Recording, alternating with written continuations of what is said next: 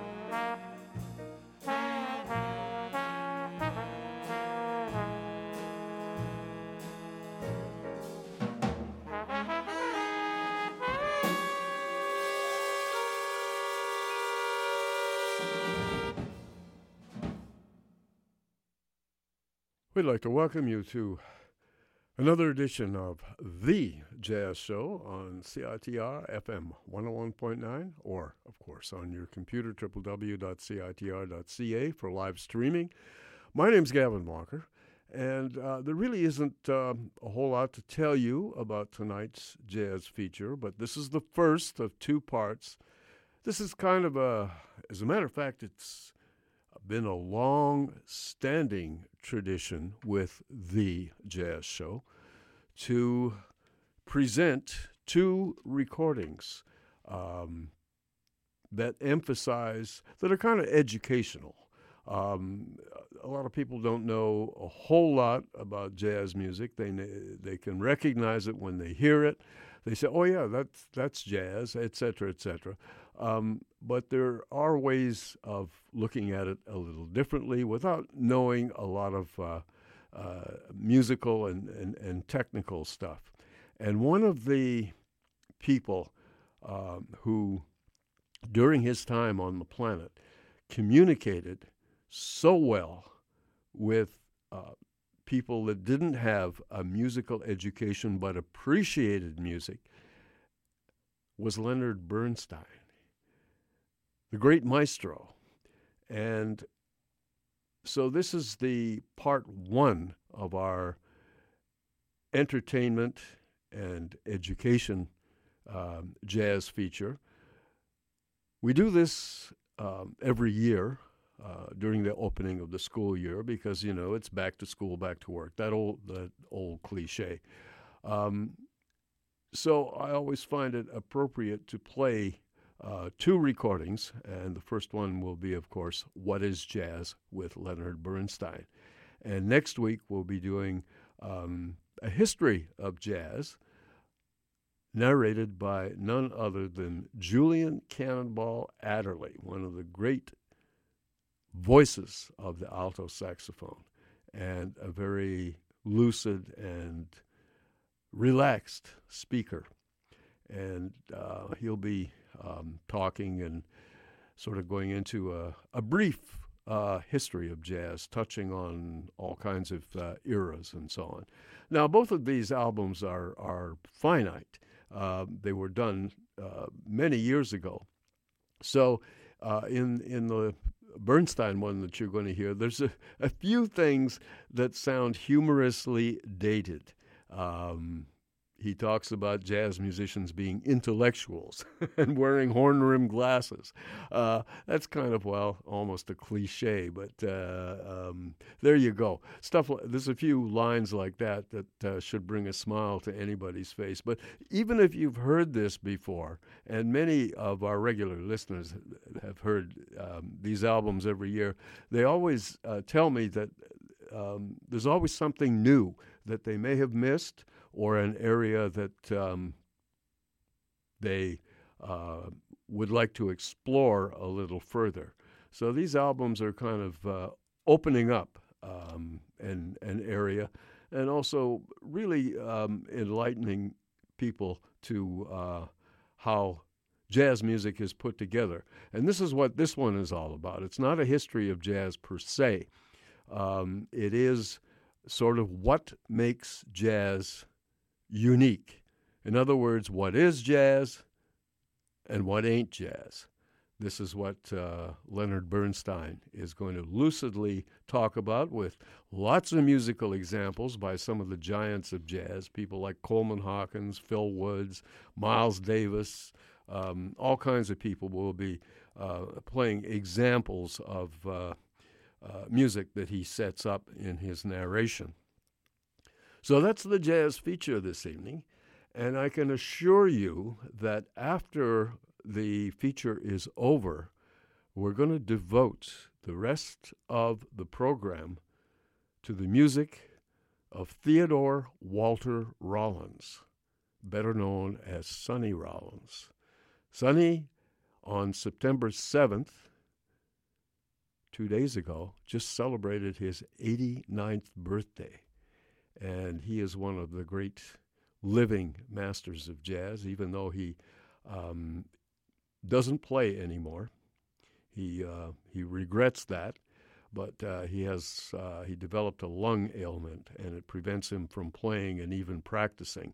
But he is still very much with us, and he represents an era of jazz that is very, very important. And so I thought, well, because his birthday is so close, after the jazz feature, the Leonard Bernstein jazz feature, we're going to be playing a lot of music by Sonny Rollins. So if you have time, we'd love you to stay around.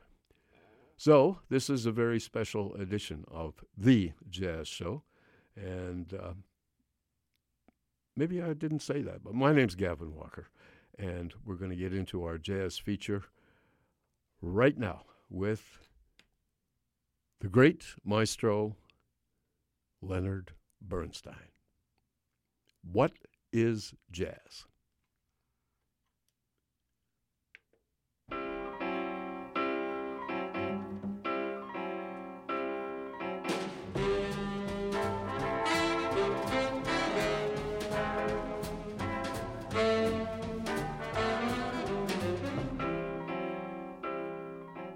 Now, anyone hearing this music, anyone on any civilized part of this earth, east or west, pole to pole, would immediately say, that is jazz. We are going to try to investigate jazz, not through the usual historical approach of up the river from New Orleans, etc., which has become all too familiar, but through approaching the music itself. We are going to examine the musical innards of jazz to find out, once and for all, what it is that sets it apart from all other music. Jazz is a very big word. It covers a multitude of sounds, all the way from the earliest blues. Oh, I ain't got no mammy now. Oh, I ain't got no mammy now. To Dixieland bands.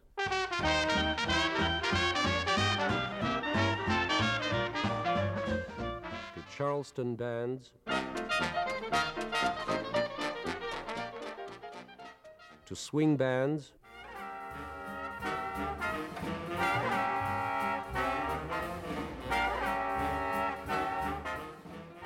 To boogie woogie.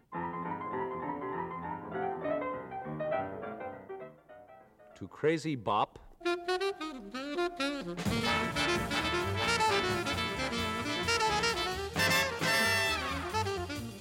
To cool bop.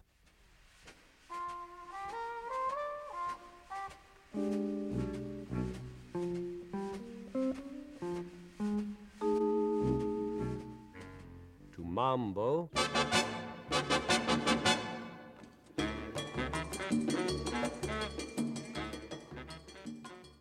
And much more.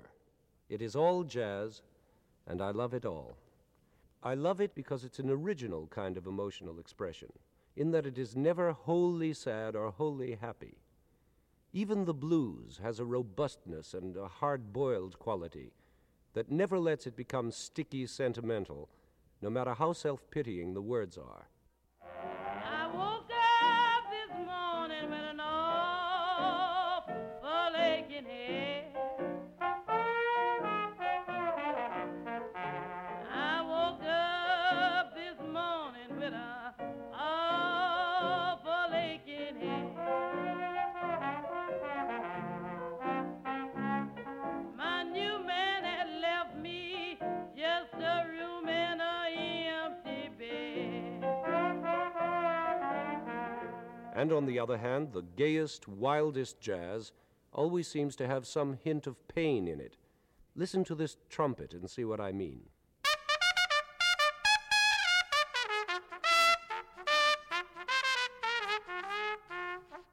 That is what intrigues me about jazz. It's unique, a form of expression all its own. Then I love it for its humor. It really plays with notes. We always speak of playing music. We play Brahms, we play Bach. It's a term perhaps more properly applied to tennis. But jazz is real play. It fools around with notes, so to speak. It has fun with them. It is therefore entertainment in its truest sense. But I find I have to defend jazz to those, for instance, who say it is low class.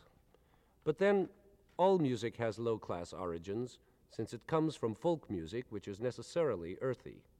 After all, Haydn minuets are only a refinement of simple, rustic German dances, and so are Beethoven scherzos. An aria in a Verdi opera can often be traced back to the most basic Neapolitan fisherman. Besides, there has always been a certain shadow of indignity around music, particularly around the players of music. I suppose it is due to the fact that historically, players of music seem to lack the dignity of composers of music. This is especially true of jazz, which is almost completely a player's art, depending as it does on improvisation rather than on composition. This means that the player of jazz is himself the real composer, which gives him a creative and therefore more dignified status. Well, then there are those who argue that jazz is loud. Well, so are Sousa marches, and we don't hear complaints about them. Besides, it's not always loud. It is very often extremely delicate, in fact. Perhaps this objection stems from the irremediable situation of what is, after all, a kind of brass band playing in a room too small for it. But that is not the fault of jazz itself. However, the main argument against jazz has always been that it is not art. I think it is art, and a very special one. But before we can argue about whether it is or not, we must know what it is. And so I propose to share with you some of the things I know and love about jazz. Let's take that blues we heard before and find out what it's made of. I woke up this morning with an awful aching head. I woke up this morning with a... Now, what are the elements that make that jazz?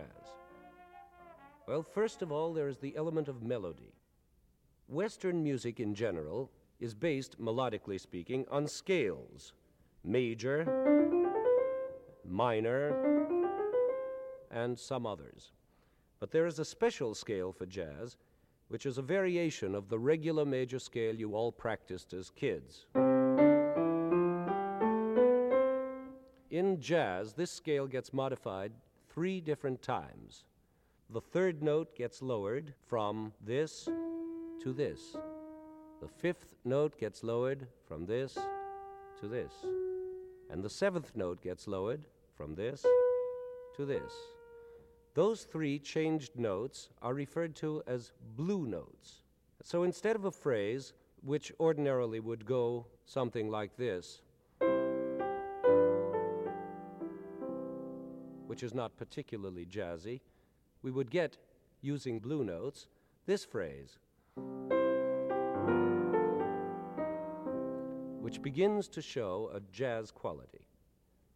But this so-called jazz scale is used only melodically. In the harmony underneath, we still use our old unflatted notes, and that causes a dissonance to happen between the tune and the chords. You hear that dissonance? But this very dissonance has a true jazz sound. Jazz pianists are always using those 2 dissonant notes together, and there's a reason for it. They are really searching for a note that isn't there at all, but one which lies somewhere between the 2 notes, between this and this. And the note is called a quarter tone. The quarter tone comes straight from Africa, which is the cradle of jazz, and where quarter tones are everyday stuff. We can produce one on a wind instrument or a stringed instrument or with the voice, but on the piano we have to approximate it by playing together the 2 notes on each side of it. The real note is somewhere in that crack between them. Now let's see if I can sing you a quarter tone, if you will forgive my horrid voice. Here is an African Swahili tune I once heard. The last note of it will be a quarter tone. La da da da da da da da la da dee da da dum la da dee da da da da da da da da da. Now that last note, la, sounds as if it's terribly out of tune, but actually it is a real note in another musical language. In jazz, it is right at home. Now, just to show how important these so-called blue notes are to jazz, let's hear that same blues played without them, using only the plain white notes of the major scale.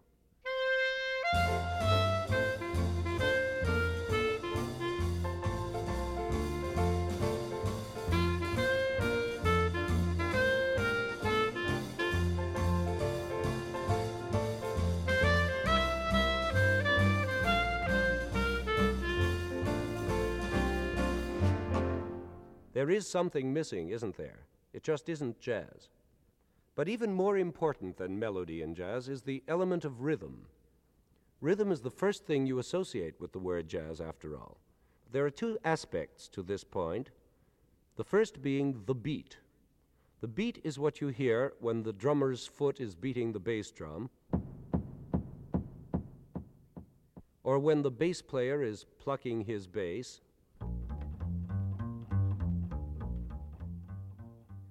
or even when the pianist is kicking the pedal with his foot.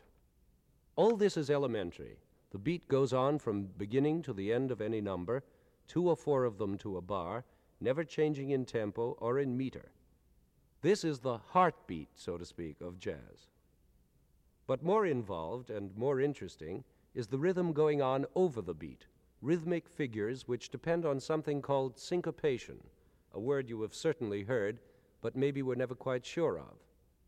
A good way to understand syncopation might be to think of a heartbeat that goes along steadily and at a moment of shock misses a beat.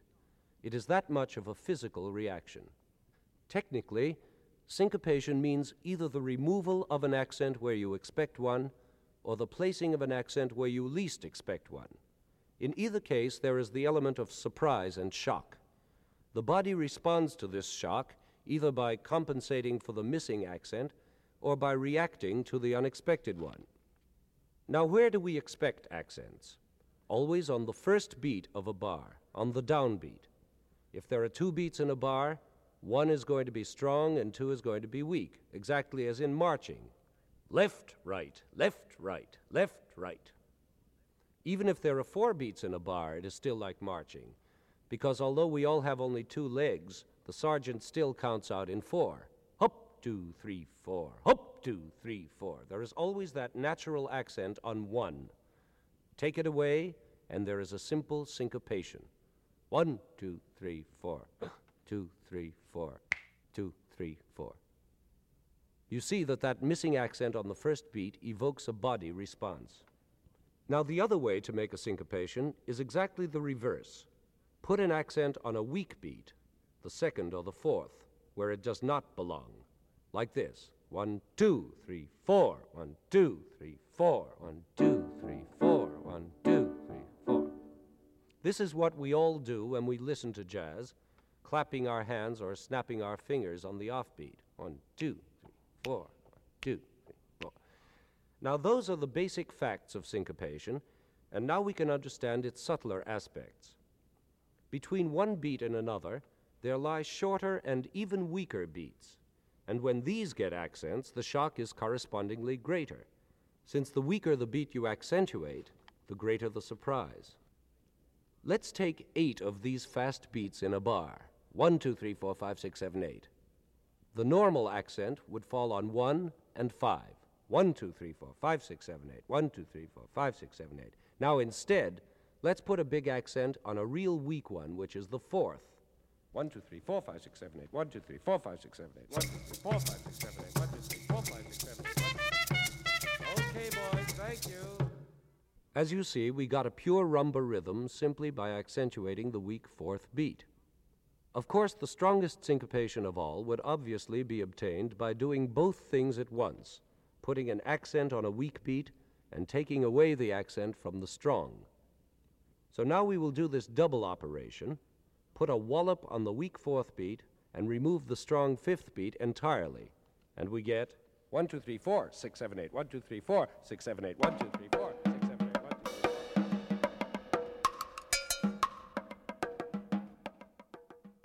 It begins to sound like the Congo, doesn't it?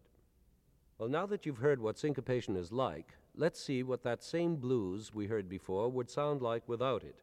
I think you'll miss that essential element, the very life of jazz.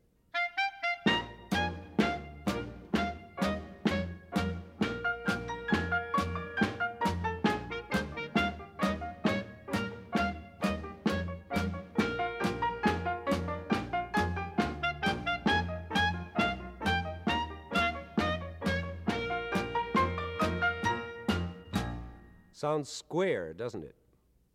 Well, that takes care of two very important elements, melody and rhythm. But jazz would not be jazz without its special tonal colors, the actual sound values you hear. These colors are many, but they mostly stem from the quality of the Negro singing voice. For instance, when Louis Armstrong plays his trumpet, he is only doing another version of his own voice. Listen to an Armstrong record, like I Can't Give You Anything But Love, and compare the trumpet solo with the vocal solo. You can't miss the fact that they're by the same fellow. I can't give you anything but love, baby. That's the only thing I'm plenty of, baby. Dream my while. Now the trumpet version.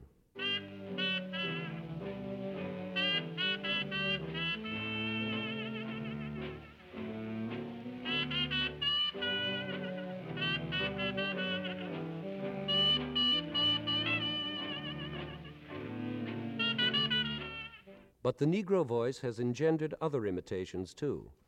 The saxophone is in itself a kind of imitation of it, breathy, a little hoarse, with a vibrato or tremor in it.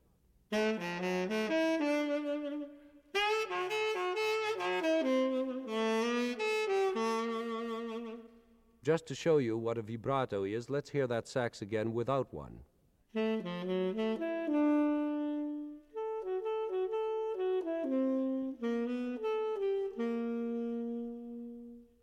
Then there are all the different growls and rasps we get by putting mutes on the horns. Here, for example, is a trumpet with a cup mute.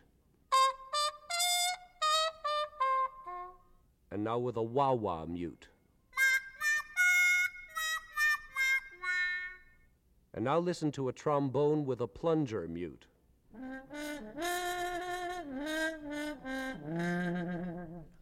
There are other tonal colors that derive from Afro-Cuban sources, like the bongo drums, the maracas, the Cuban cowbell, and all the others. Then there are the colors that have an oriental flavor, the vibraphone,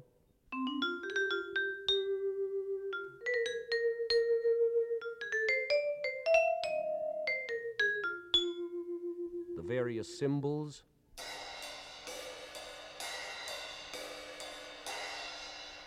and so on.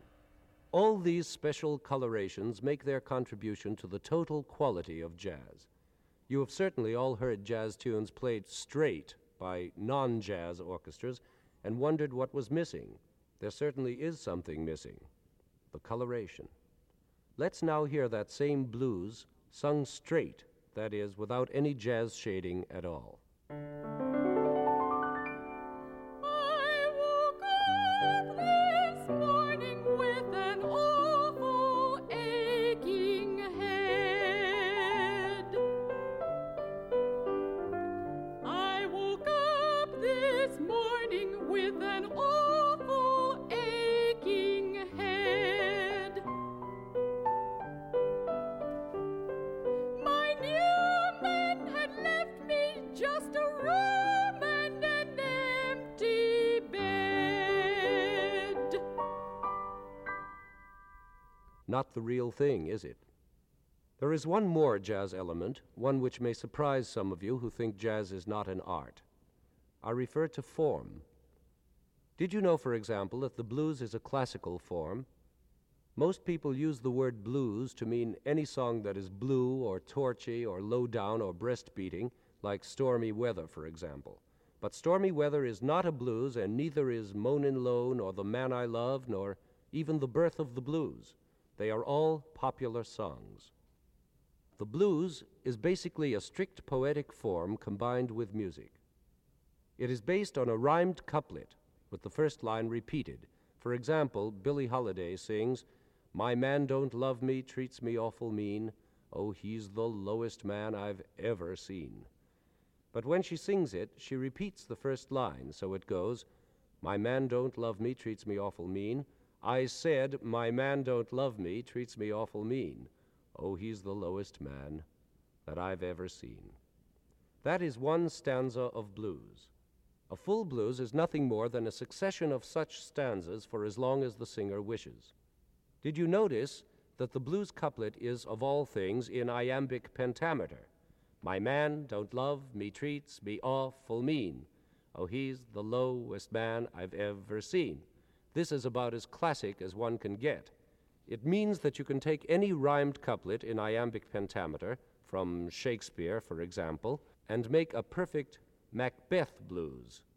I will not be afraid of death and bane till Burnham Forest come to Dunsinane.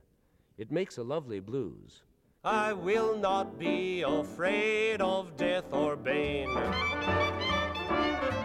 I said I will not be afraid of death or bane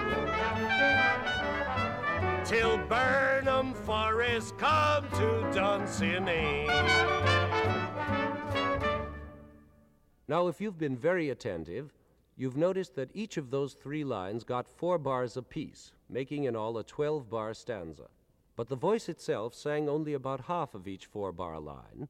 I will not be afraid of death and bane, and the rest was filled up by the orchestra. This filling up is called a break. And here in the break, we have the origin of the instrument imitating the voice, the very soil in which jazz grows. Perhaps the essential sound of jazz is Louis Armstrong improvising the breaks in a blues sung by Bessie Smith. From this kind of voice imitation, all instrumental improvising has since developed. Listen to that sound. My mama says I'm reckless, my daddy says I'm wild.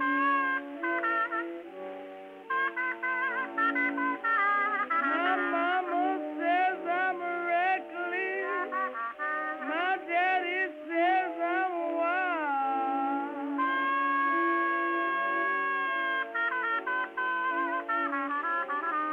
I ain't good looking, but I'm somebody's angel child.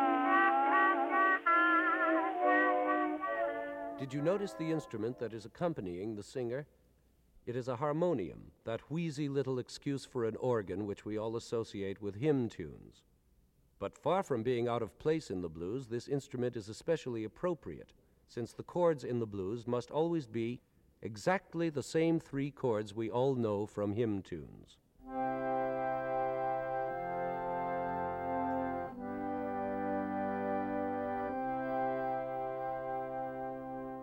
These chords must always remain in a strict classical pattern, pure and simple. Try to vary them and the blues quality flies out the window. Well, there you have it. Melody, rhythm, tone color, form, harmony. In each department, there are special features that make jazz instead of just music. Let's now put them all together and hear a full-blown, all-out, happy blues. Oh, did you know that blues could be happy? Just listen.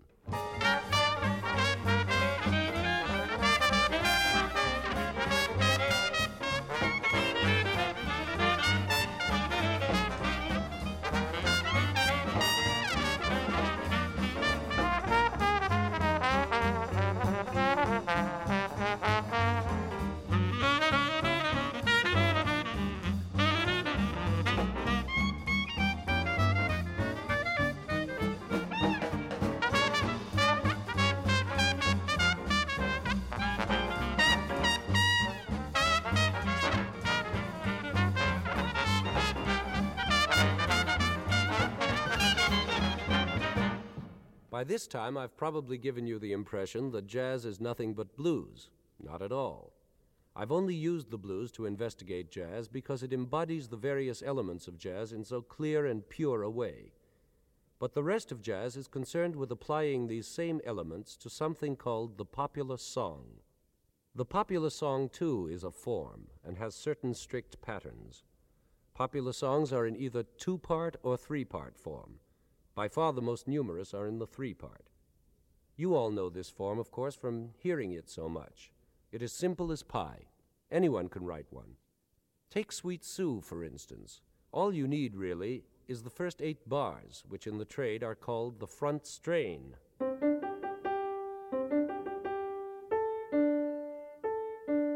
Now the song is practically written, since the whole thing will be only 32 bars long, 4 groups of 8 bars apiece. Now the second 8 is the same exactly as the first, making 16 bars, and we're already half finished. Now the next 8 bars, which is called the release, or the bridge, or just simply the middle part. This must be different music, but it doesn't matter if it's very good or not, since most people don't remember it too well anyway.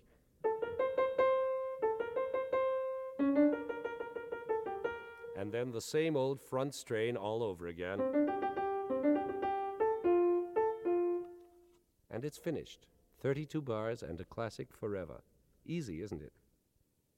But Sweet Sue is still not jazz. A popular song doesn't become jazz until it is improvised on. And there you have the real core of all jazz, improvisation. Remember I said that jazz was a player's art rather than a composer's? Well, this is the key to the whole problem.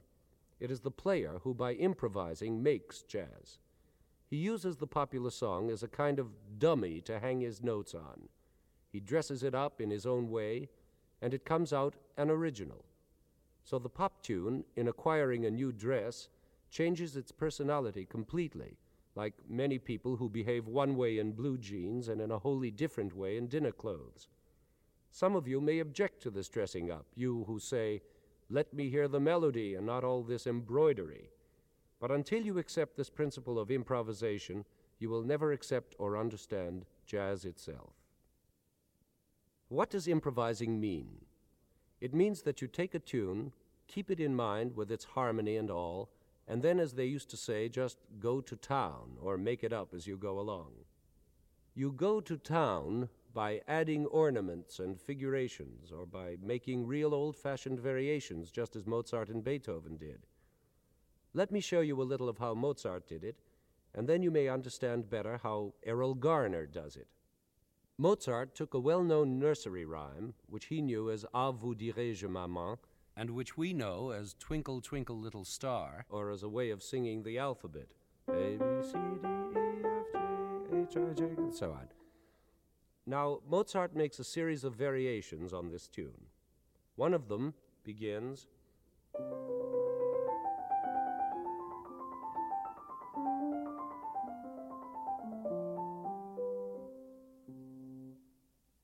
then another,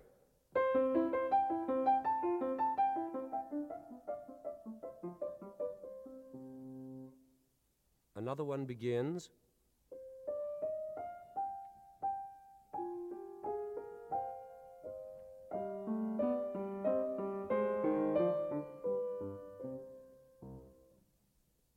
and yet another,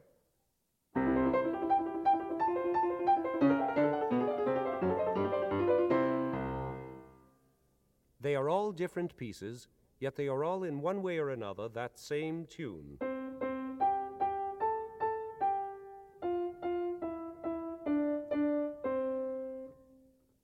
The jazz musician does exactly the same thing.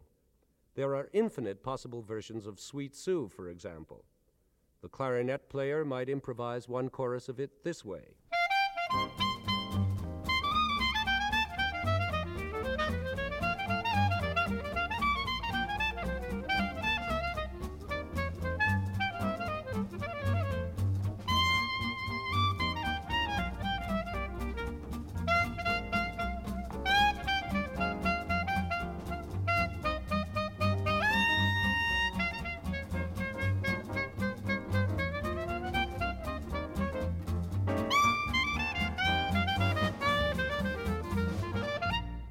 Now, he could have done that in any number of ways, and if I asked him to do it again tomorrow morning, it would come out a whole other piece.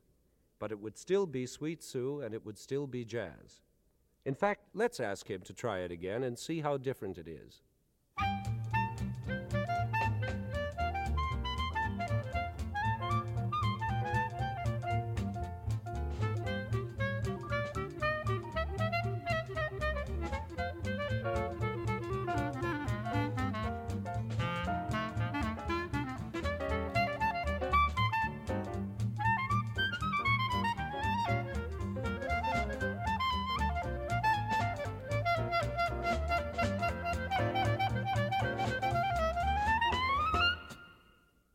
Now we come to the most exciting part of jazz, for me at any rate, simultaneous improvising.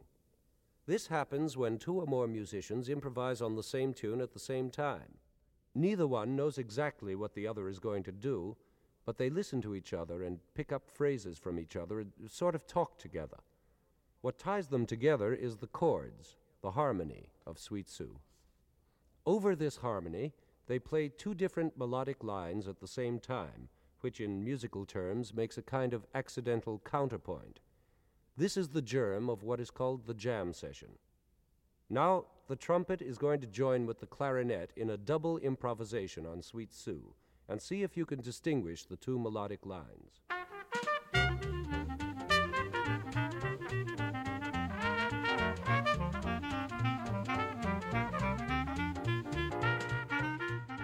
The business of improvising together gave rise to the style called Dixieland, which is constantly having a big revival.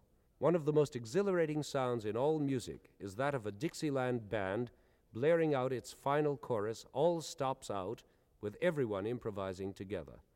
Here is that Dixieland chorus of Sweet Sue.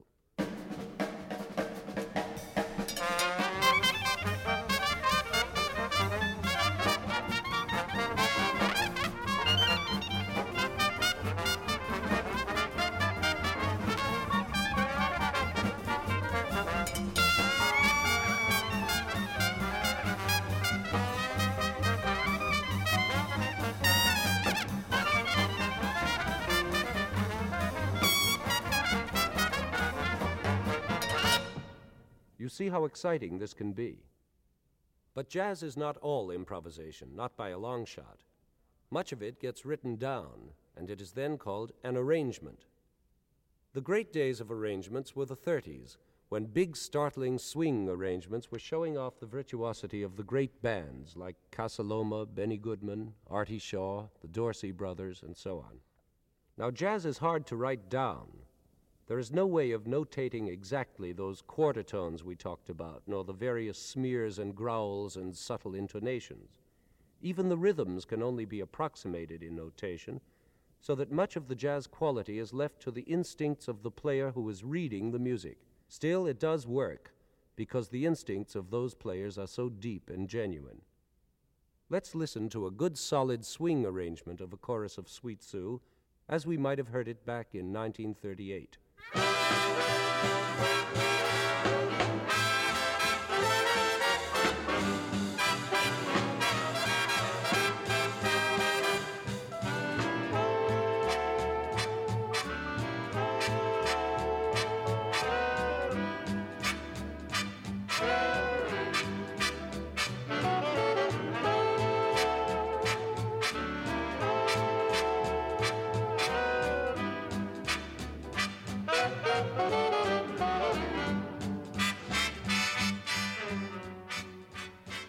Now remember, this arrangement was for dancing. In 1938, we were all dancing, and that brings up the most important point of all. Nobody seems to dance to jazz very much anymore, except for mambo lovers, and they are limited to those who are athletic enough to do it. What has happened to dancing? We used to have a new dance practically every month.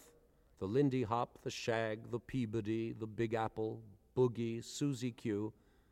Now we have only dances you have to take lessons to do. What does this mean? Simply that the emphasis is on listening these days instead of on singing and dancing. This change had to happen. For one thing, the tremendous development of the recording industry has taught us to listen in a way we never did before. But even more important, with the advent of more complicated jazz like swing and boogie-woogie and bop, our interest has shifted to the music itself and to the virtuosity of its performance. That is, we are interested in what notes are being played, how well, how fast, and with what originality. You can't listen to bop intelligently and dance too, murmuring sweet nothings into your partner's ear. You have to listen as hard as you can to hear what's happening. So in a way, jazz has begun to be a kind of chamber music, an advanced, sophisticated art mainly for listening, full of influences of Bartók and Stravinsky, and very, very serious. Let's listen for a moment to this kind of arrangement of our old friend Sweet Sue.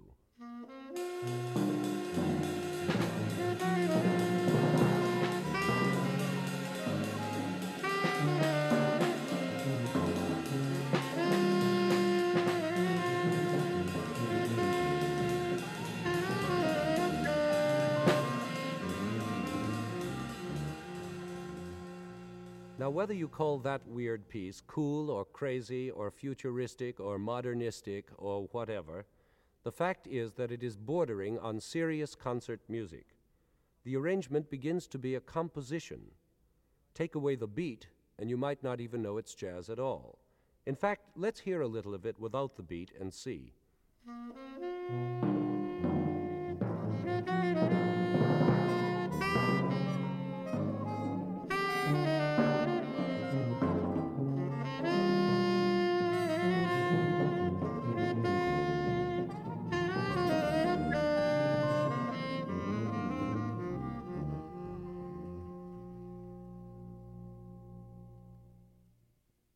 What we are hearing might perfectly well be a concert piece.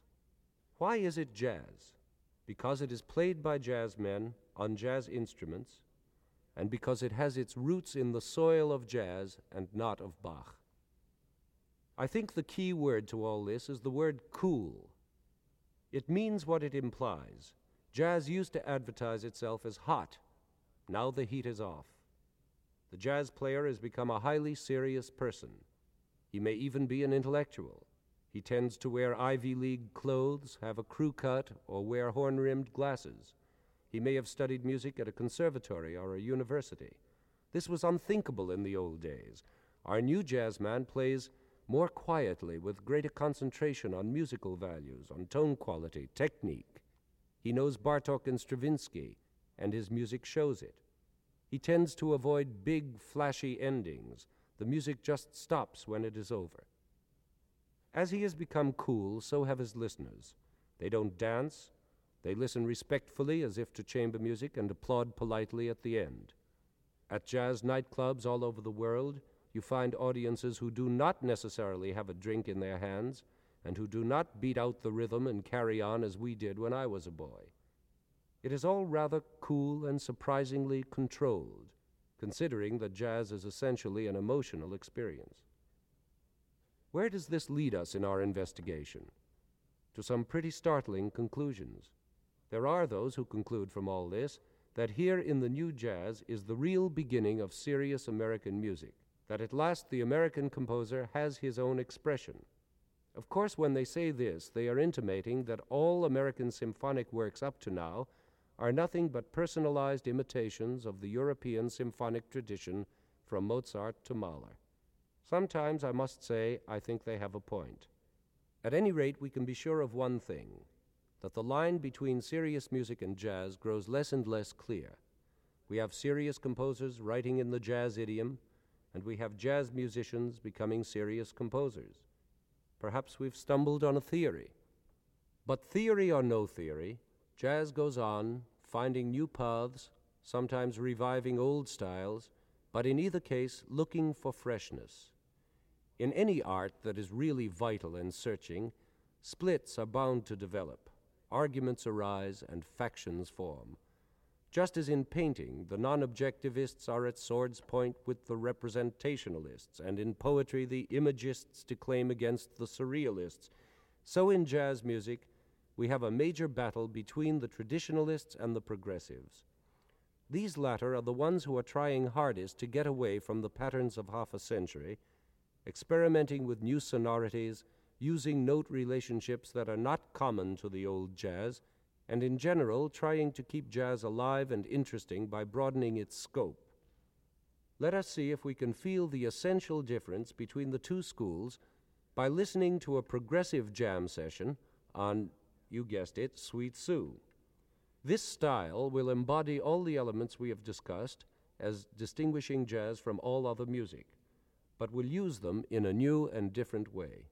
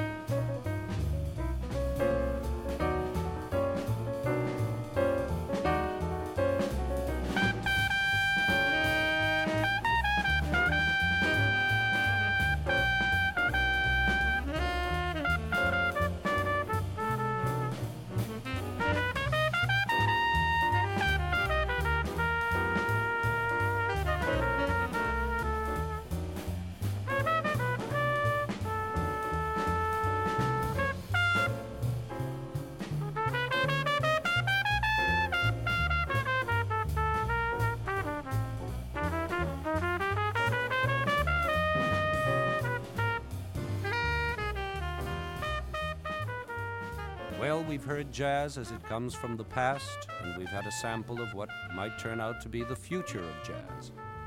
What we're hearing now is jazz in the present tense, still a fresh and vital art with a solid past and an exciting future.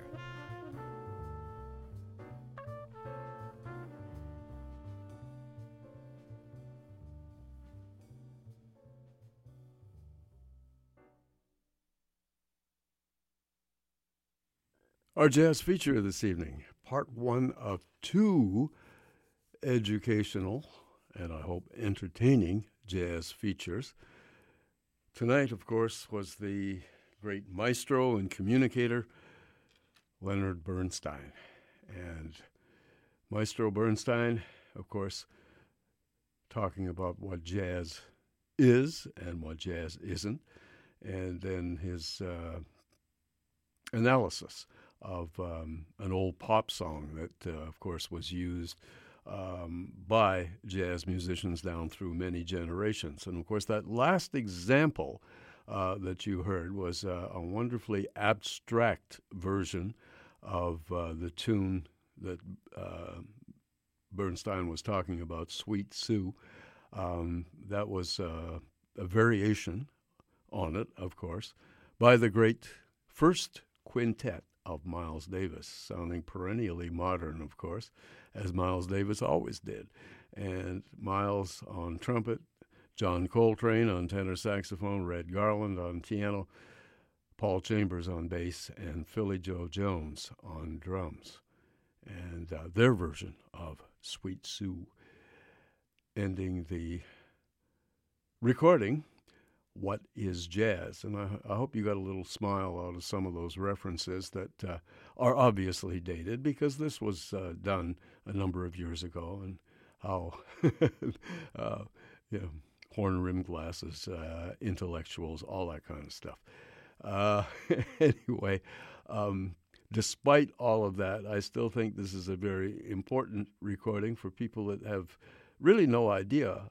They know what the word jazz is, and of course, when they hear some music, they can recognize it as jazz. But what makes this music so unique? And I think Bernstein did an incredible job of explaining all of that in a way that you didn't have to have a music degree to understand what he was talking about. So I think this is a good recording. Next week will be part two of our education and entertainment on jazz, and it will be a history of jazz, a brief history of jazz, narrated by one of the great, all-time great saxophone players in jazz, Julian Cannonball Adderley.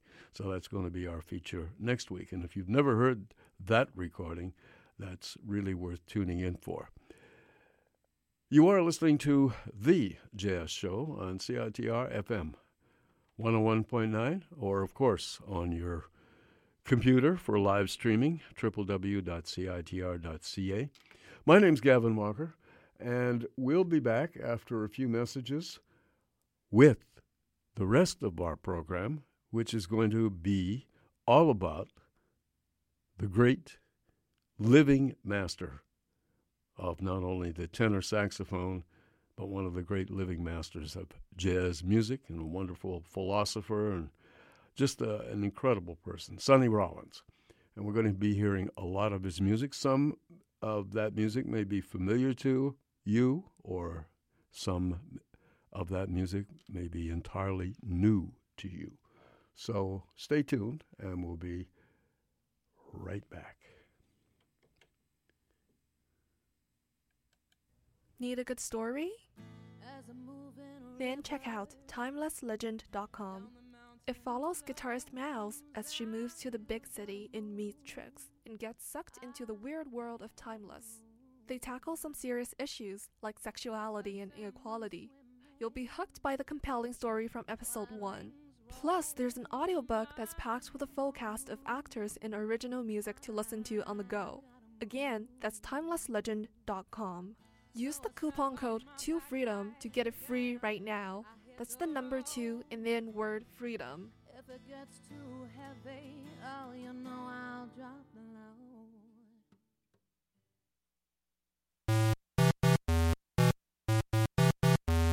Broken Pencil, CITR 101.9 FM, and Discorder Magazine are proud to present CanZine Vancouver, the city's giant zine fair and festival of underground printed arts. celebrating zines, comics, and works of weirdness. Over 300 on display and for sale.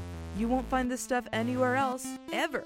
Only at CanZine, September 21st, 11 a.m. to 5 p.m. at the Central Branch of the Vancouver Public Library. It's free, and all are welcome. For complete festival lineup, visit canzine.ca.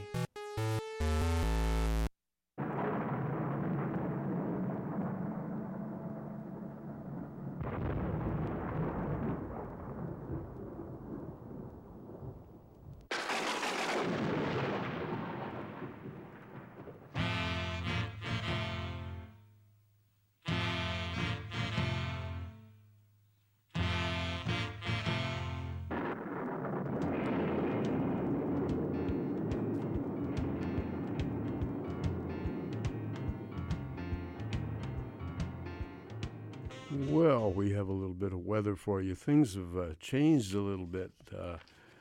I think we're going to get a little more summer later on. But, yeah, it's kind of unsettled right now. Some showers tonight and maybe even a thunder shower with a low down of about 13. Tomorrow is going to be mainly cloudy with a 30% chance of some showers in the morning, maybe some more in the afternoon. One of those kind of days. So if you pack an umbrella, that may be wise if you're walking and have to go anywhere. So that's going to be tomorrow with a low of 13 and high up to about 20. Wednesday is going to be a simple mix of sun and cloud with a low of 12 and a high of 17. Thursday is going to be cloudy with a 40% chance of a shower with a low of 15, high of 19. Friday is going to be cloudy with a low of 15, high of 19. Saturday, rain. Remember that? Rain. Low of 13, high of 17. And Sunday is going to be cloudy with a 40% chance of a shower with a low of 12 and a high of 17. So there you have it. A little bit unsettled this week, but just be safe and pack an umbrella with you. You're listening to CITR 101.9, broadcasting from UBC's Point Grey campus, located on the traditional, unceded Coast Salish territory of the Hunkaminam-speaking Musqueam people. Nisiyam nisiyaya thikum quinansab hydra siyam nisiyaya anthasyakhlia talitin homasque masteo. Yes, Sonny Rollins. Theodore Walter Rollins was born in New York City on September 7th, 1930. And he, on September 7th of this year, was 89 years old. And for the last, year or so, because of a lung ailment, he has been forced to give up playing the saxophone because he used to practice every day. And he can't do that anymore. He doesn't have the sustaining power. And it's kind of sad. And it for a while, apparently, it threw him into a little bit of a depression. But he's come out of that. And he says he practices in his head every day. So whatever. Sonny Rollins is a unique individual. He has been through so much over the years, and of course was one of the movers and shakers of jazz music and one of the all-time greatest exponents of the tenor saxophone. He has made scads of classic recordings, some of which we're going to hear this evening. And we're actually going to devote the rest of the show to honor Sonny Rollins. Sonny Rollins was one of my first musical heroes. I guess my first musical hero was Benny Goodman, but that didn't last that long. Although I played the clarinet. That was my first wind instrument after some piano lessons. And I loved Benny Goodman. And then, of course, I heard other clarinet players. But it was Sonny Rollins on some of his earliest recordings that really got to me. And I thought, this is the way a saxophone should sound. And, of course, that was when I started to play the saxophone myself. And Sonny Rollins was really, and still is, one of my idols. And I don't think there's anything wrong with actually thinking that way about a musician of Sonny's stature. We're going to start our Sonny Rollins tribute with something that is not on any recordings. This is very special. It was recorded at Edmonton Jazz City, one of the early Canadian jazz festivals. And at the time, I was working for the CBC, and I was host of a jazz program there for about 3 years. And I was able to, and this was a big assignment, I was sent along with some my producer and some other people to record a lot of interviews with jazz musicians that were appearing at the Edmonton Jazz Festival. There were some pretty great people that were there. Sonny Rollins, of course, was one of the stars of Edmonton Jazz City in 1980. And because I had met Sonny several times before that, he agreed to an interview. And we ended up talking for about 3.5 hours. And unfortunately, the interview was all taped, but those tapes have been lost, and I didn't retain them. But however, there is an approximately a 5-minute interview that was edited down for the show that I was doing on the CBC, and we'll hear that after this incredible performance. The setup here, Sonny hadn't been performing for a couple of months. He was taking a break from constant concertizing and recording and touring, and he took a break for a couple of months. And the Edmonton Jazz City was his first gig in a little while.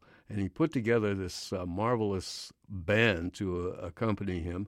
Mark Soskin on piano, Jerome Harris on electric bass, and the great Al Foster on drums. And we're going to hear the first tune that Sonny opened his concert with at the Edmonton Jazz Festival, and it literally blew everyone away. I think including the guys in the band, too, because Sonny is absolutely unstoppable on this. And that'll be followed by this 5-minute interview that was part of this long conversation that Sonny Rollins and I had after the show in Edmonton. So here then, we take you back to Edmonton Jazz City, and the spoken intro here is by the producer of the Edmonton Jazz City Jazz Festival, Mark Vasey, and he introduces Sonny Rollins. So check this out. And Sonny's playing his own composition called Strode Road.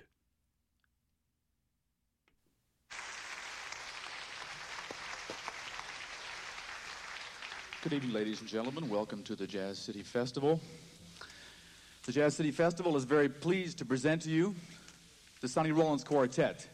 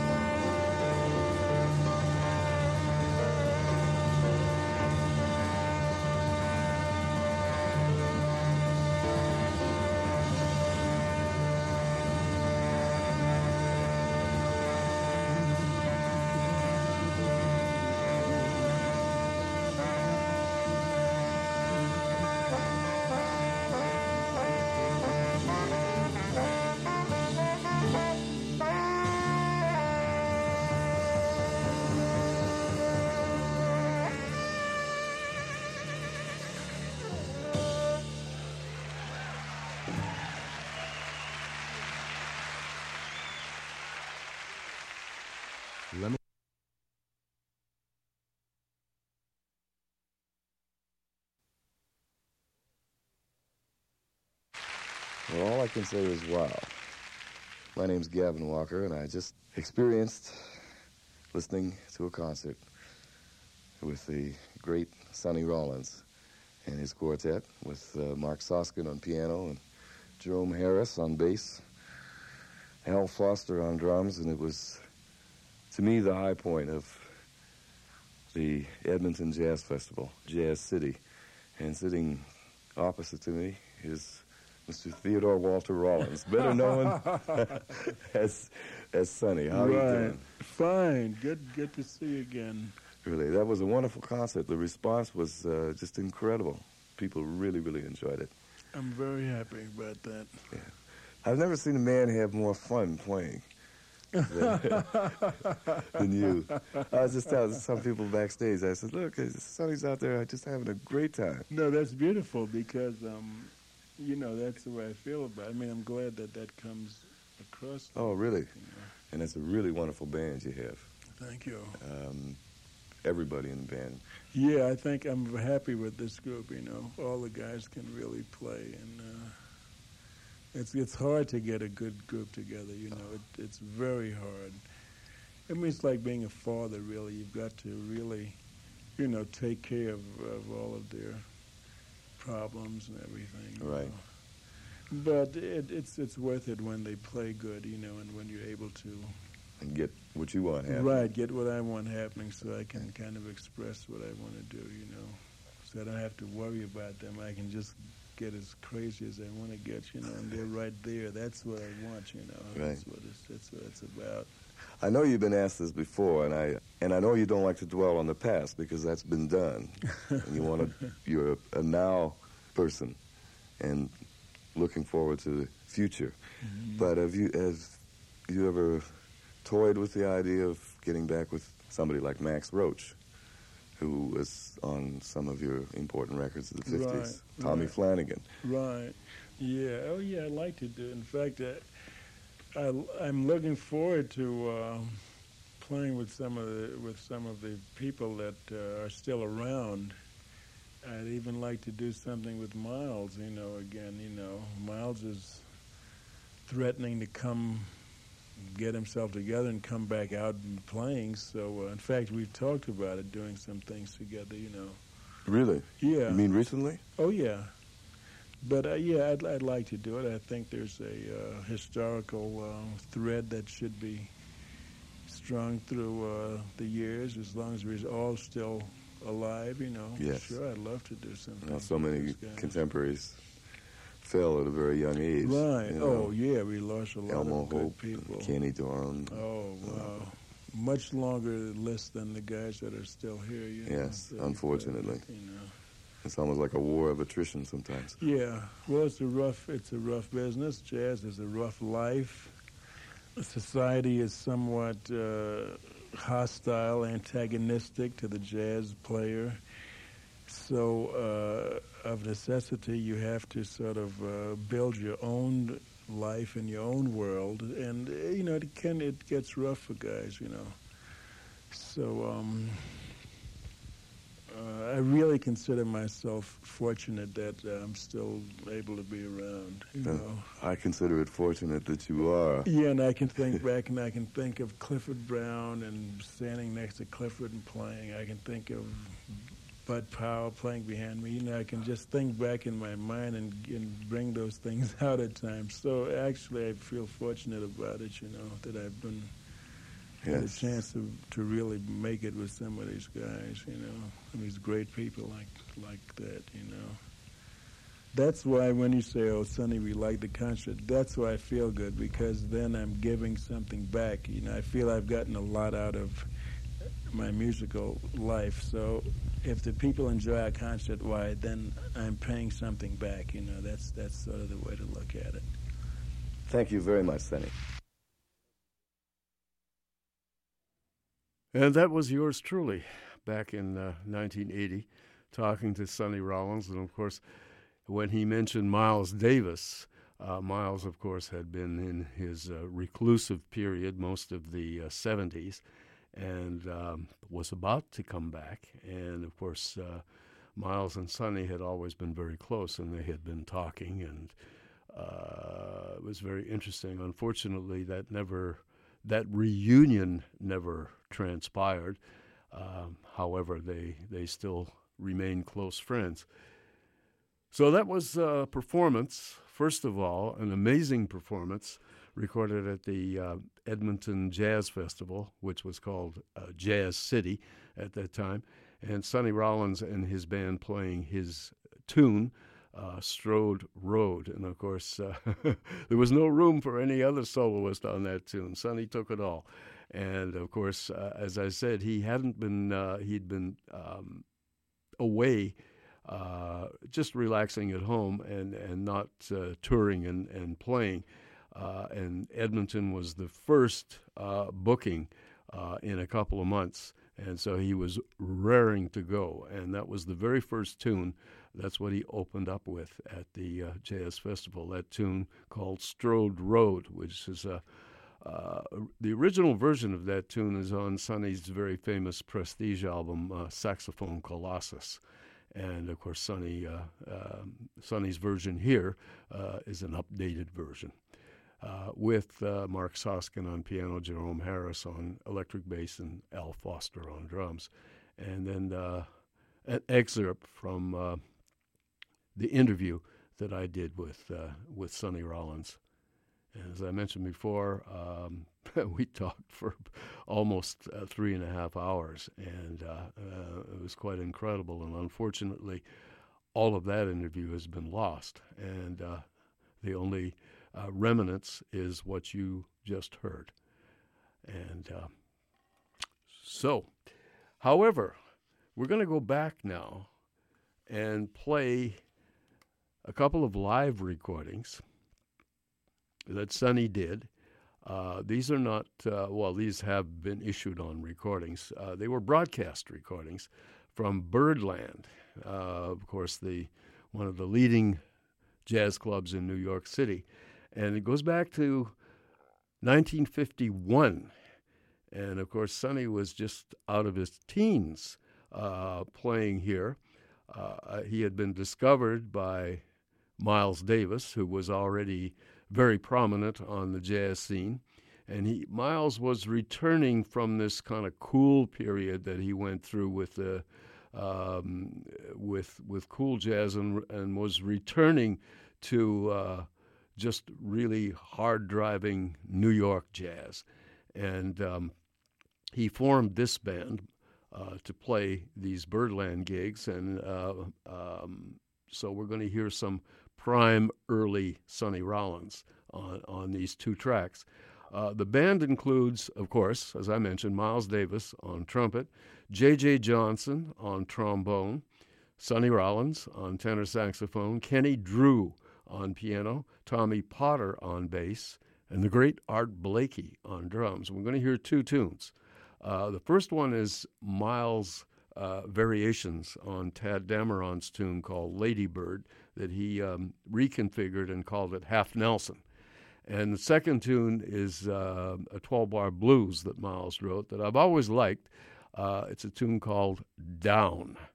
And that's what we're going to hear, recorded live at Birdland, June the 2nd, 1951.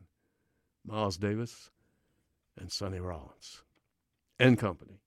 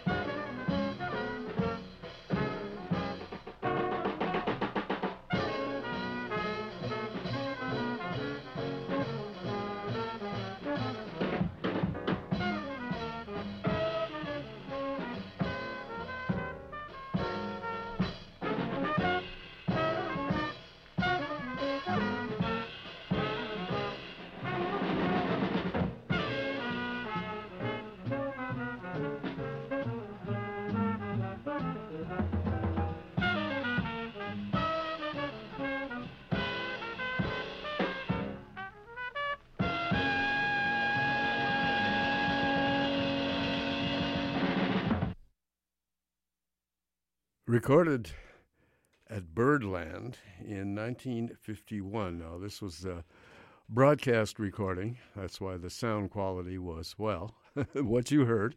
But still, so much great music. And somebody had, years ago, had taken it off the radio. And, of course, that was transferred around. And finally, the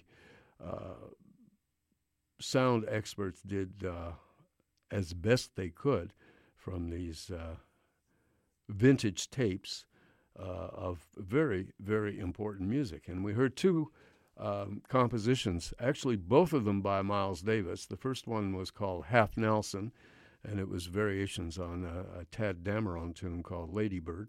And the second tune was a 12-bar blues called Down.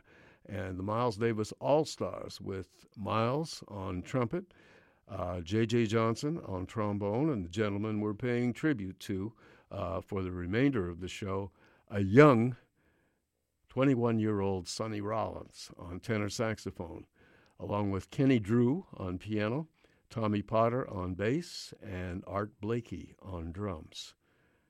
June the 7th, 1951. Now, we haven't finished with Miles and Sonny. Sonny Rollins, was the first choice when Miles Davis formed his first great quintet. John Coltrane was not Miles' first choice. It was Sonny Rollins, but Sonny was living in Chicago at the time, getting over some problems and getting himself together to make a return to his beloved New York. And when Miles phoned him in Chicago to join the band, Sonny said, well, I'm not quite ready yet. I'm dealing with my personal problems, and I'm not quite ready to make the move. I don't want to go back to New York quite this moment. And so Miles looked around for another saxophone player, and of course it was recommended that by Miles' drummer, Philly Joe Jones, that he hire John Coltrane, and the rest is history. However, Miles and Sonny Rollins still had a very close musical relationship, and this particular record date from 1956, and this is well-recorded stuff as well, came out on Prestige Records. There wasn't enough recorded to make a complete album, but eventually these tracks were issued, and it was kind of a pickup band that Miles put together, like an ad hoc group, for these two tunes. And, of course, we hear Miles Davis on trumpet, sounding a lot more like Miles Davis than he did on those two tunes we heard. His style had matured, as had Sonny Rollins' style, of course, by 1956. And so we hear Miles on trumpet, Sonny Rollins on tenor saxophone, on piano, Tommy Flanagan. And Tommy had just moved to New York from Detroit, and of course Miles just loved Tommy Flanagan's playing. Paul Chambers on bass, who was Miles' favorite bass player at the time, and Arthur Taylor on drums. And we're going to hear two tunes. The first tune is known by a whole bunch of different titles, and here it's called Veered Blues, and it's actually credited to Miles Davis, although I don't really believe he wrote the tune. I think it originated someplace else. But it's kind of one of those tunes that nobody knows who composed it. Again, it's a 12-bar blues. So, it could have been anybody. So we hear Veered Blues, and sometimes known as several other titles. Anyway, and the second tune is Miles Davis's first recording of a Dave Brubeck composition called In Your Own Sweet Way. And contrary to a lot of opinions, Miles Davis really liked Dave Brubeck's group, and he really liked Dave's compositions. And this was his first recording of a Dave Brubeck composition, In Your Own Sweet Way. And both Miles Davis and Sonny Rollins are magnificent on these recordings. So sit back and enjoy Veered Blues and In Your Own Sweet Way. Miles and Sonny.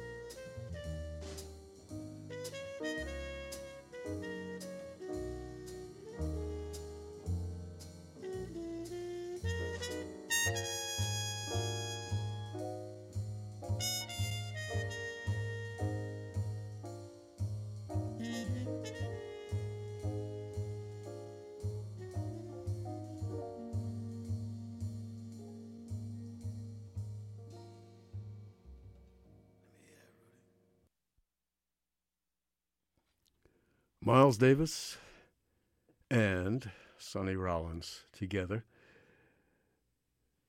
From this date in March of 1956, and this was kind of an ad hoc quintet, but Sonny, of course, in very creative form, playing a lot kind of softer than he normally does, less assertive, more introspective on these two pieces of music. The first one was, who knows who composed it. It's known by several different titles, but here it's called Veered Blues. And the second tune, of course, is Dave Brubeck's very famous composition called In Your Own Sweet Way. And we heard Miles, of course, on trumpet, Sonny Rollins on tenor saxophone, Tommy Flanagan on piano, Paul Chambers on bass, and Arthur Taylor on drums. And, of course, a warm get-together with Miles and Sonny. And our last performance of Miles and Sonny Rollins comes from the following year, 1957. Now, by that time, Sonny, of course, had apprenticed with the Max Roach, Clifford Brown band, and then after the unfortunate death of Clifford Brown, Max Roach reformed the band, and Sonny stayed in the band and, of course, performed with other people, such as trumpeter Kenny Dorham and so on, and of course, Max Roach. But in early 1957, Sonny left Max Roach's organization and began to freelance on his own. And during this time, Miles Davis was kind of playing his first great quintet, had broken up at his request. He had fired a couple of people, and so he was working with basically a pickup band for several gigs in early 1957 with different people. But when he could get Sonny Rollins, that's who he wanted. And we have this performance. It's a live broadcast, and it's from the Cafe Bohemia in New York City, which was a great jazz club at the time. And this comes from July 13th, 1957, at the Cafe Bohemia. And Miles' quintet at the time included Sonny on tenor saxophone, sounding even more mature than he did on the last recording, and Red Garland on piano, who became Miles' regular piano player, Paul Chambers on bass, and once again Arthur Taylor on drums. And this is a tune that they played together quite often. It was a mainstay in Miles Davis's repertoire, and Sonny fell in love with the tune and continued to play this tune throughout his career. Anyway, the tune is written by the great alto saxophone virtuoso and blues singer Eddie Cleanhead Vinson. And he wrote this tune. Miles Davis has often taken credit for this tune, but he didn't write it. Eddie Vinson did, and the tune is called Four. So here then, more Miles and Sonny.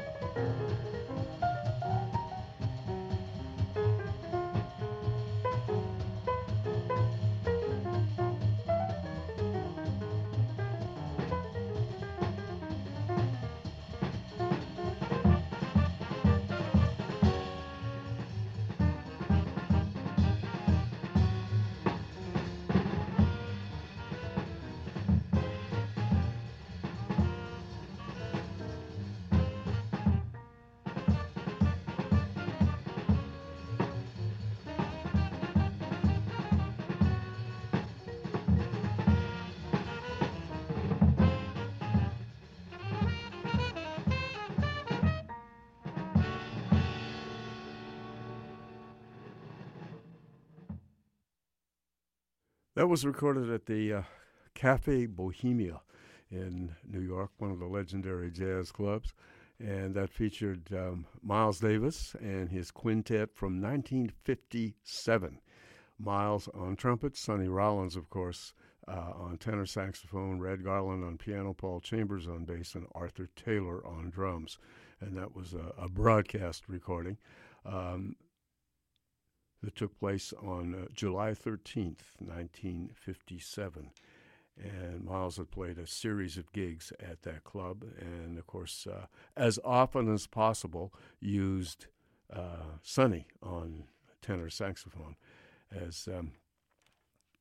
of course, later on, reformed his classic sextet with Cannonball Adderley and John Coltrane, etc., etc. However, 57 was a period where he was working with different people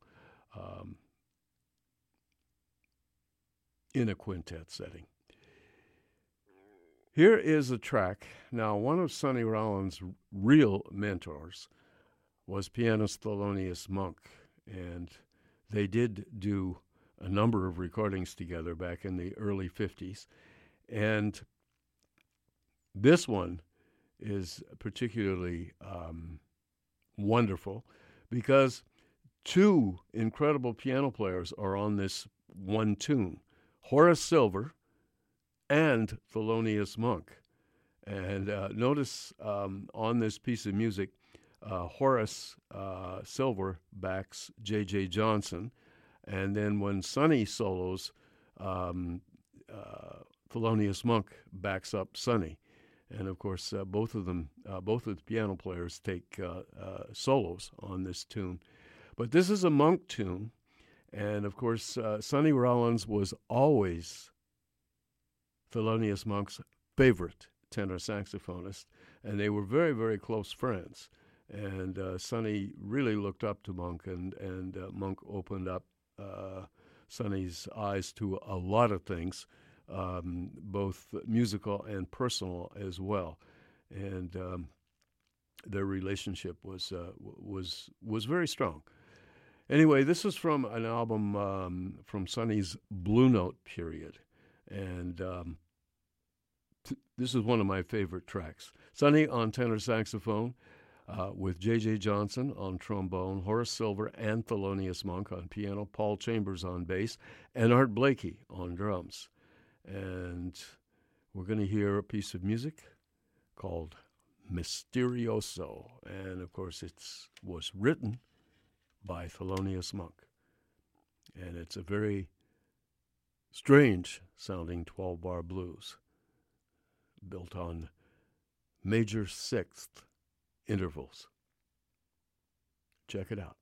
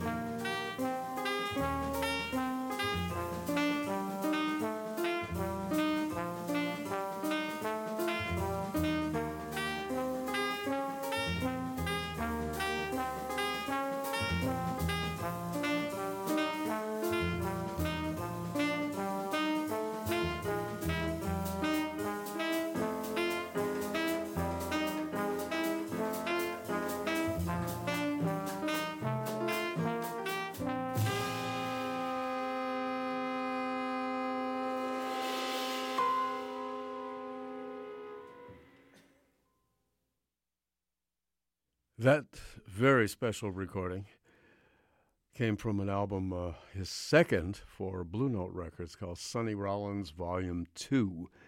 And that's very often an overlooked recording in the legacy of Sonny Rollins. That featured, of course, Mr. Rollins on tenor saxophone, J.J. Johnson on trombone, and two piano players. Yeah, Thelonious Monk, of course, who wrote the tune, and Horace Silver. And as I mentioned before, Thelonious backed up Sonny Rollins while he soloed, and then took his own solo, and then moved over when as Horace Silver backed up trombonist J.J. Johnson and took his solo.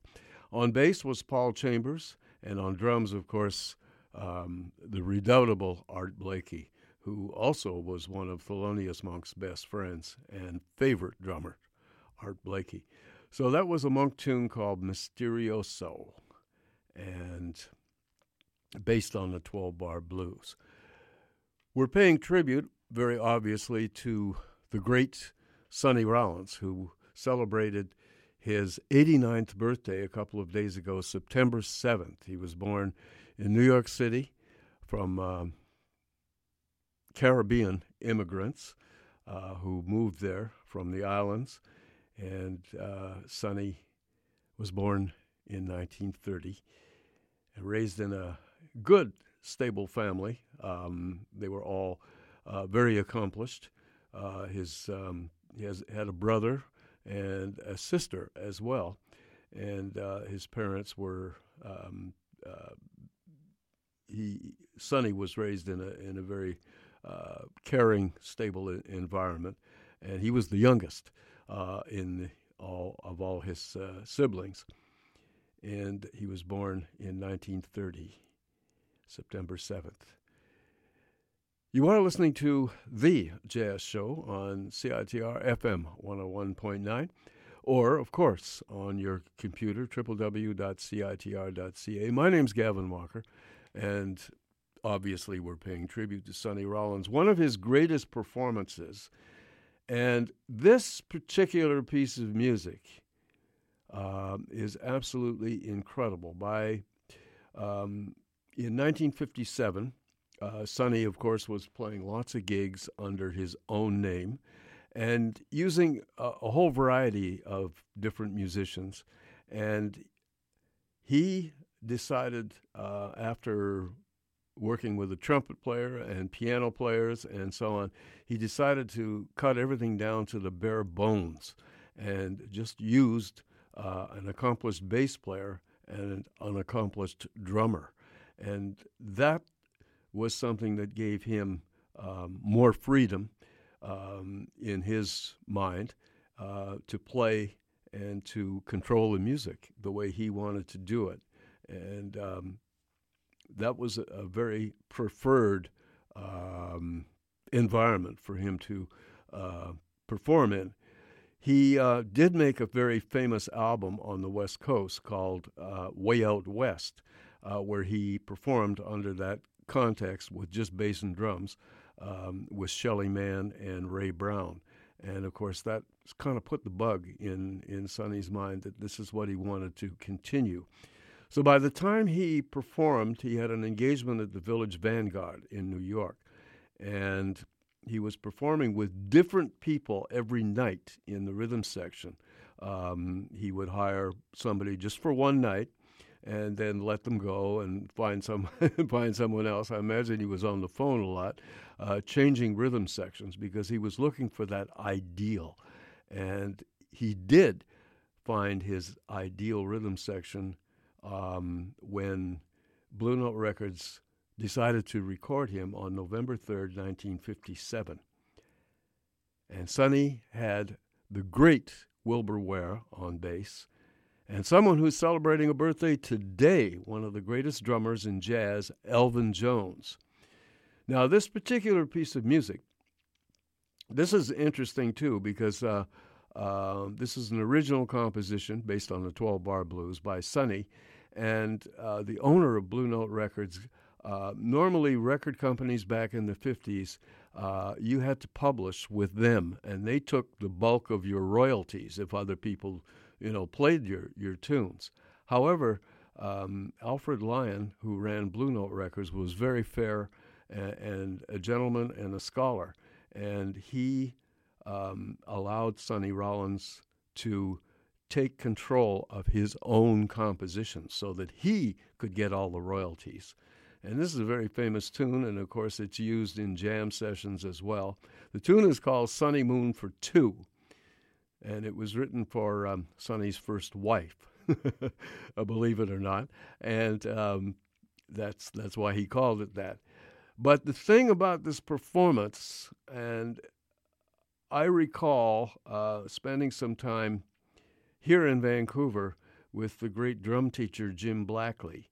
And Jim was used to play this particular recording, and he said, that is, to my mind, real freedom. He said, do you hear what's going on there? And he would play the recording over and over again, and he'd say, see, it's total freedom, and yet it's not just random noise. It's real musical freedom.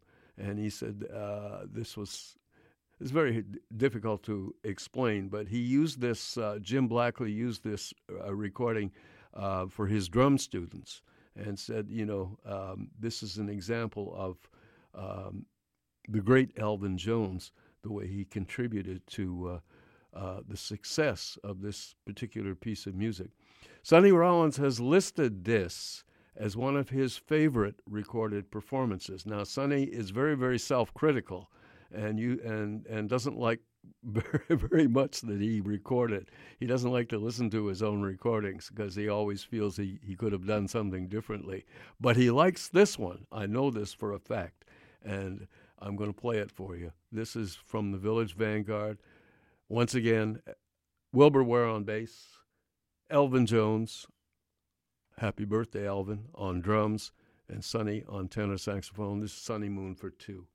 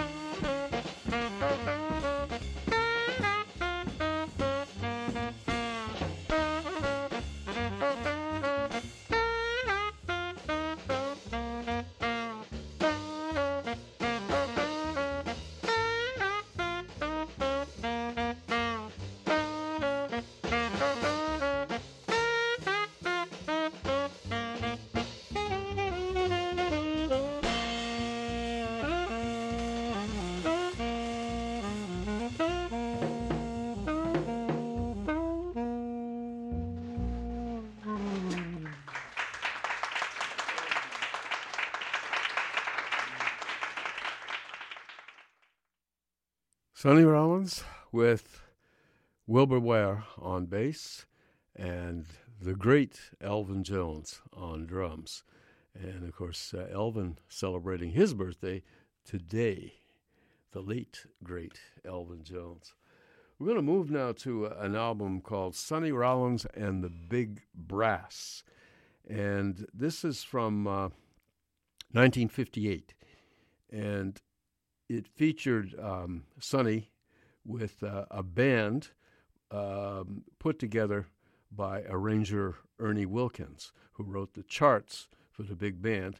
And the big band has some great people in it, including Dick Katz on piano, Henry Grimes on bass, Roy Haynes on drums, and a whole bunch of other people. And a guitar player from Belgium named René Thomas, and a great guitar player. And Sonny really enjoyed working with René on this recording, as well as all the other people. And it was a different kind of recording for Sonny, and he really thrived in this atmosphere. So we're going to hear two tracks from this album called Sonny Rollins and the Big Brass. And I'll let you know who the soloists are. Of course, the principal soloist is the great Sonny Rollins. So we open with his tune, dedicated to the street that he lived on in New York City at the time, called Grand Street. And that's the first tune that we're going to hear.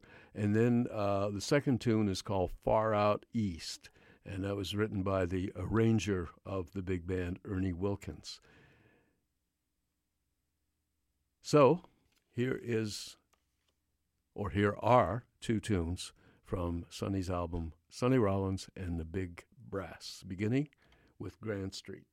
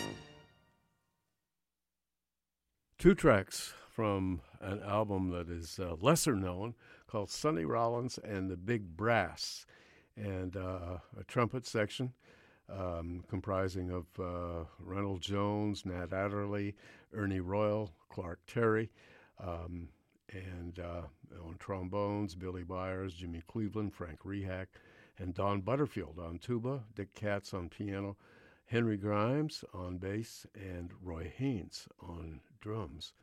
And all of this was recorded in July and August 1958.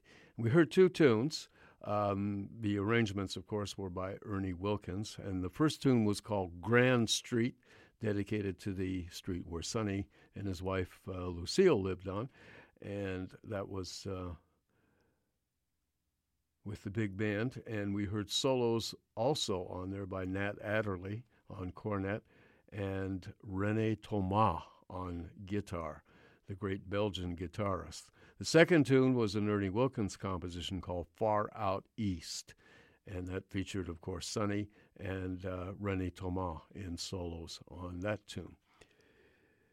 One of Sonny Rollins' most astounding recorded solos is on an album that was the soundtrack that he wrote for a very famous movie called Alfie, the original version with Michael Caine. And Sonny wrote the music for that film. And, of course, Burt Bacharach wrote the ballad Alfie. But all Sonny's music was included in the film. And they recorded it in the studio, all the tunes that they used in the film. And this performance of Alfie's theme, of course, written by Sonny Rollins, is absolutely astounding. And again, it's Sonny performing with a small band put together by arranger Oliver Nelson. And, of course, we hear Sonny along with the brass section that includes all kinds of people, and Roger Calloway on piano, who takes the first solo on here, or the second solo, marvelous piano player who is still with us, and the great Kenny Burrell on guitar solos as well before Sonny takes off. On bass is Walter Booker, and one of my favorite drummers, Frankie Dunlop. So here then, Sonny Rollins with the band conducted by Oliver Nelson, and Alfie's theme, written, of course, by Sonny Rollins. And this is one of his great recorded performances.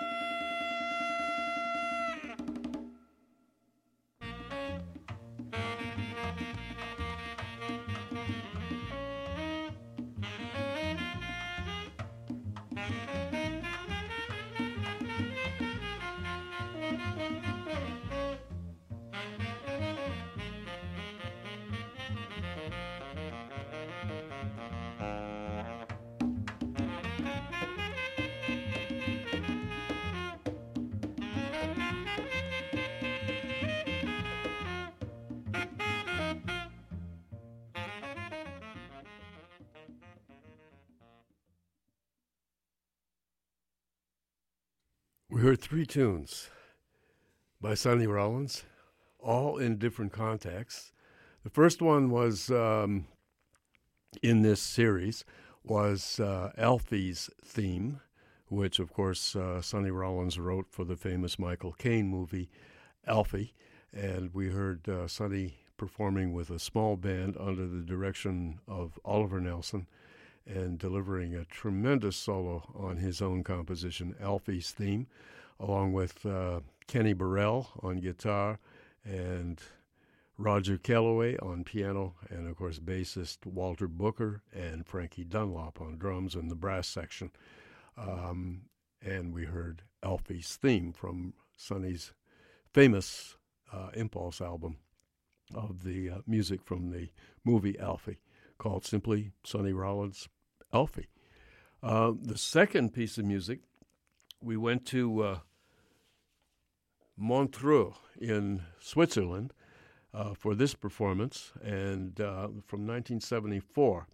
Recorded in concert with Sonny on tenor saxophone, Stanley Cowell on piano, Matsuo on guitar, Bob Cranshaw on electric bass, David Lee on drums, and Mitume on conga drums. And we heard Sonny's tune from the title track from this album that came out on Milestone Records, and we heard Sonny's composition, The Cutting Edge. We stayed with Exotica for the end of the show, and this particular piece of music has always been a favorite of mine, and it's was Sonny with Bob Cranshaw on acoustic bass and the great Candido Camero on conga drums. And we heard an original creation by Sonny Rollins called Jungoso. And so ends our tribute to the great master of the tenor saxophone and one of the masters of jazz, who is now 89 years old, and he celebrated his 89th birthday 3 days ago on September 7th, 2019, and I'm talking about Sonny Rollins. So we hope you enjoyed the music this evening. If you were around for part of the show, good. If you heard the whole show, great. And we'll be back next week. Our jazz feature next week is The History of Jazz, as narrated by Julian Cannonball Adderley. And, of course, this is part 2 of our back-to-school idea, education and entertainment as well. So we hope you can join us. On behalf of CITR, FM 101.9, or, of course, on your computer, www.citr.ca. My name's Gavin Walker, and this has been another edition of The Jazz Show right here. And we'll see you in 7 days' time. Take care. Bye-bye.